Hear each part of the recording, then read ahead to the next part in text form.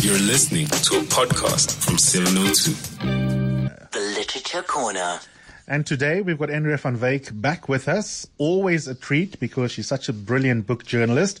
And as I say, every time she comes on, what I love about Andrea is that her and I have got overlapping interests, but we also have divergences when it comes to what we read, which means we get to expand the books and the authors that we feature when she comes on. And I also get more things to put on my to-read list. Andrea, good morning to you. Very good morning to you, CBS. Thanks so much for coming in at short notice as well. Of course, I love being here. How has your reading been in the last couple of months? Some people sort of take a break. Some people read more during December. Which kind of person are you?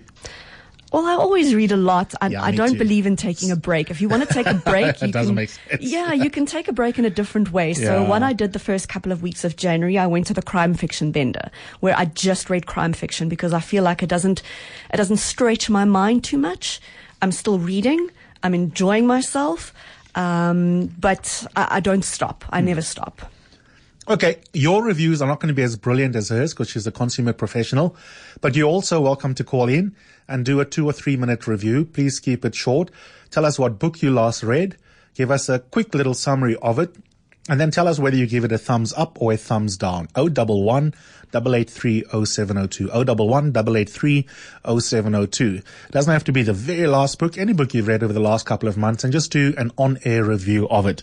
What is the first one you're going to talk about, Andrea? So the first one I want to talk about is one of my favorite books of the last couple of months, Bill Bryson's The Body. Its subtitle is A Guide for Occupants. And Bill Bryson is very well known for his travel writing. A lot of people will know him for that. And also the book that he wrote, a popular science book, A Short History of Nearly Everything, which was also brilliant. So this one is, as you would have guessed, about the body. He talks about this being a warm blob of flesh that we know very little about. And he's quite correct. We live in this thing, in this wonderful machine, but very few of us know how it works. And so this book is exactly for that. So he starts off by giving you a whole bunch of beautiful facts, things that just boggles your mind. So for example, if you take your lungs and you smooth them out, it would cover an entire tennis court. As one does. Yeah, as you would. All your blood vessels would take you 2.5 times around the earth. Wow. This one really got me. It blew my mind. So in each of your cells, there's about 1 meter of DNA. And if you take all this DNA on all your cells and put it end to end, it would stretch 10 billion miles. That's all the way to Pluto. What? Yes. Slan may do it. Slan may do it indeed. So the whole book is about the various systems of the body. So he'll dedicate a chapter to the nervous system, to the blood vessels, to the brain. He looks at particular, some of the big diseases that affects the body.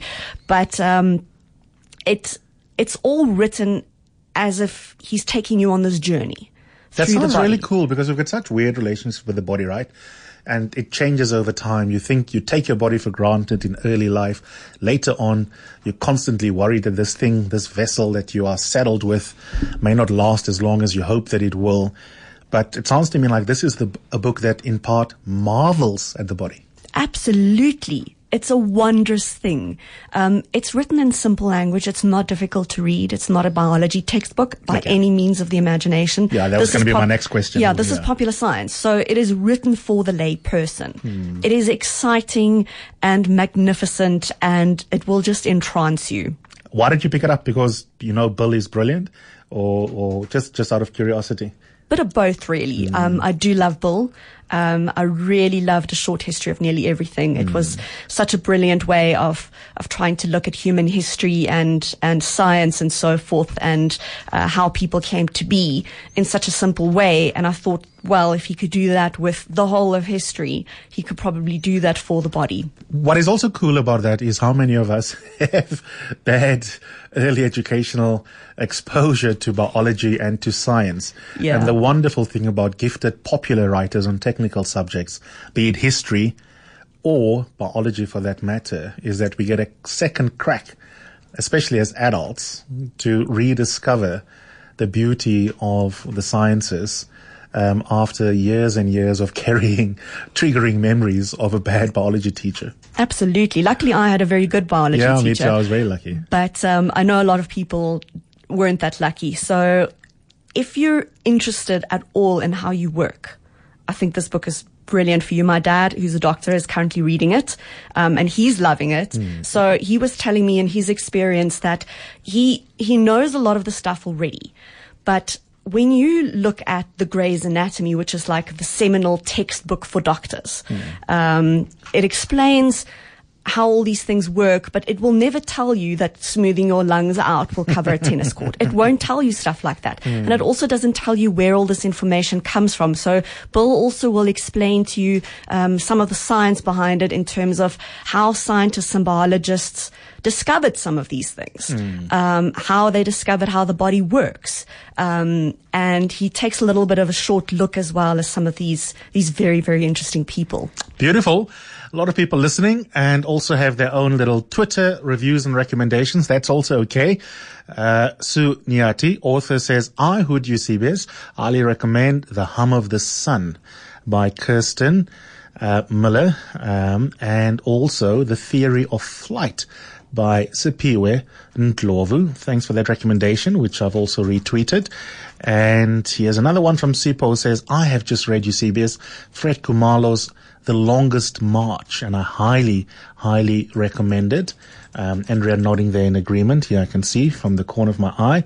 And Bandile, my nerdish friend, says, I love Bill Bryson. He is a king of popular science, i.e. making science very easy to understand and also very interesting. A history of nearly everything is, and you've said it before, Bandila, I recall you saying so. In fact, you did so, funny enough, when Andrea was on the show once. A History of Nearly Everything is in my top 10 favorite books of all time. That's high praise. That is high praise. 13 minutes after 11. We'll take a little bit of a breather. More of Andrea's book reviews on the other side of this. But you can also review a book on air. Tell us the title, the author, a quick summary, and whether you liked it or not, and whether you recommend it or not on 011 883 0702. And he's very keen to put it on social media or send it to a news network, but Amira is not interested. She doesn't want to do this. She doesn't want to be famous. She just wants to forget the whole thing. But her boss, Alex, does not want to forget. Her boss is trying to pressure her into either putting this out there and sort of getting an apology or suing the store or something like that. Or if she's not doing that, then Alex is offering Amira money, stuff like that. And the relationship between Amira and Alex is very interesting because there's this subtle racism that's inherent in it. Alex believes she knows what's best for Amira. And it's not an overt racism or anything like that. The book is about race and about class. It's not about having a two-dimensional villain, which is the way Kylie Reid describes it. She says that there are people who are well-meaning. They're essentially good people, but there are these subtleties about them, subtle class and racist tendencies. These are not evil people, but they don't realize what it is that they're doing, which makes them such frustrating people. And the whole book is about that. And there's a slight satirical element to it, which I really, really loved.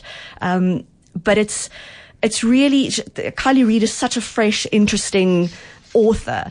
I love the way that she's approached this. Can I take a picture there of the cover? Absolutely. So that I can go and look for it myself. I'm sure I can find it at Exclusives. That sounds really, really cool because the concepts, and it's one of the reasons I love talk radio, is there are certain concepts that we know are important, right? Politically and socially.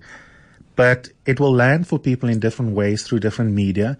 Sometimes the penny drops when you watch a film, a TV series, go to theater, a song, an encounter with someone at a Chisanyama. Sometimes a work of fiction can do it. Because what you've described is not an unfamiliar concept, the idea of implicit racism, the problematic white English ally, the unconscious biases of English liberals.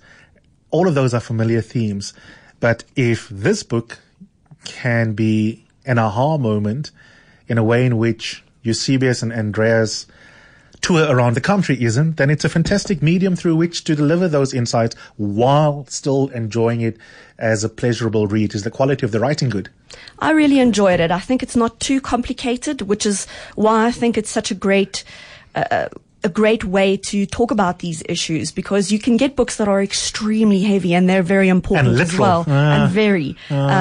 This book is a fun read, but it's interesting that you can have such a fun, almost light-hearted read that speaks to such important issues. I think that's so cool, and also so uncannily all too real. Because as you described the Absolutely. basic plot, I think, oh my God, this could be the latest article I'm about to see on Daily Beast. Absolutely. This is something that so many people have experienced.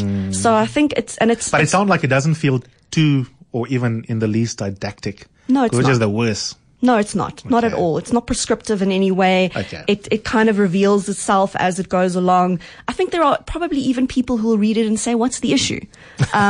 Because it's so subtle. But that's what I love about it. I think this is what real life is like. I'm not a fan of book clubs, other than loving the fact that some of them buy my books and invite me. But is this the kind of book that would make for a good group discussion? Absolutely. Absolutely. I think this is the kind of book that you can sit with your mimosas and discuss for hours on end. Beautiful stuff.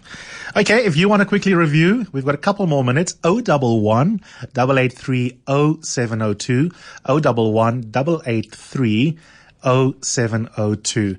And Ray, you've got a third book. Absolutely. And this one... That looks like a beautiful cover. Oh, it's stunning. And the book is just stunning as well. It's one of my favorite books of last year. It was published, I think, in October or November. It's called The Starless Sea by Erin Morgenstern. And most people will know her from her first book and her only other book, The Night Circus. So it's taken her, I think, 8 years to write this new one. And this is what I would describe as a book lover's book. And I'll tell you why. So the main character is called Zachary Rawlins. He's a student. He's a very big reader. And one day while he's in his university library, he takes out a book. It doesn't have a title and it doesn't have an author.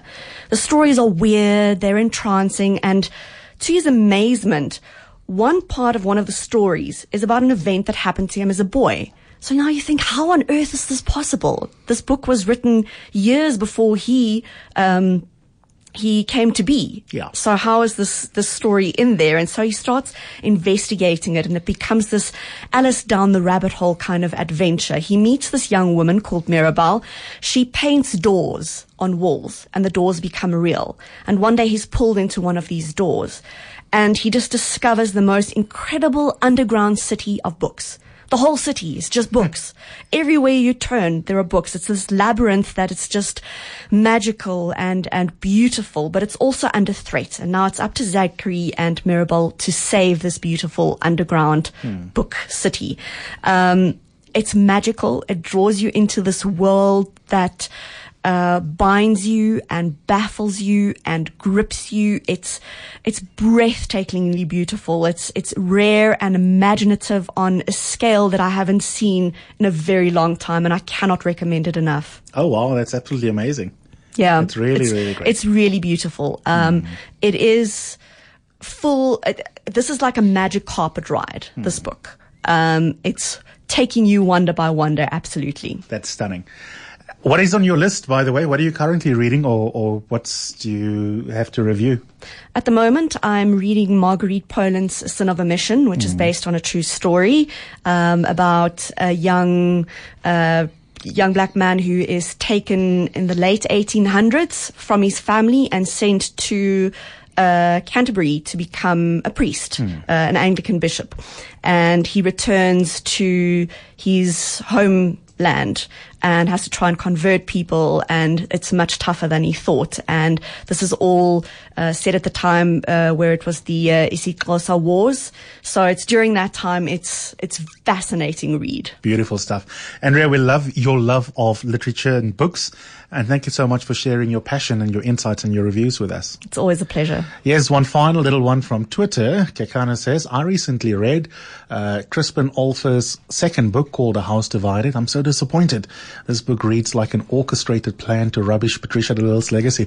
It's interesting how we read books differently, Kekana, because I love that book. And I don't agree with you, which is perfectly okay. I wonder whether you thought he was trying to destroy the legacy of the ANC in PE with his first book. So sometimes when our faves are the ones being eviscerated by a good researcher, I wonder whether it's the researcher's fault or whether we are vested in that legacy ourselves.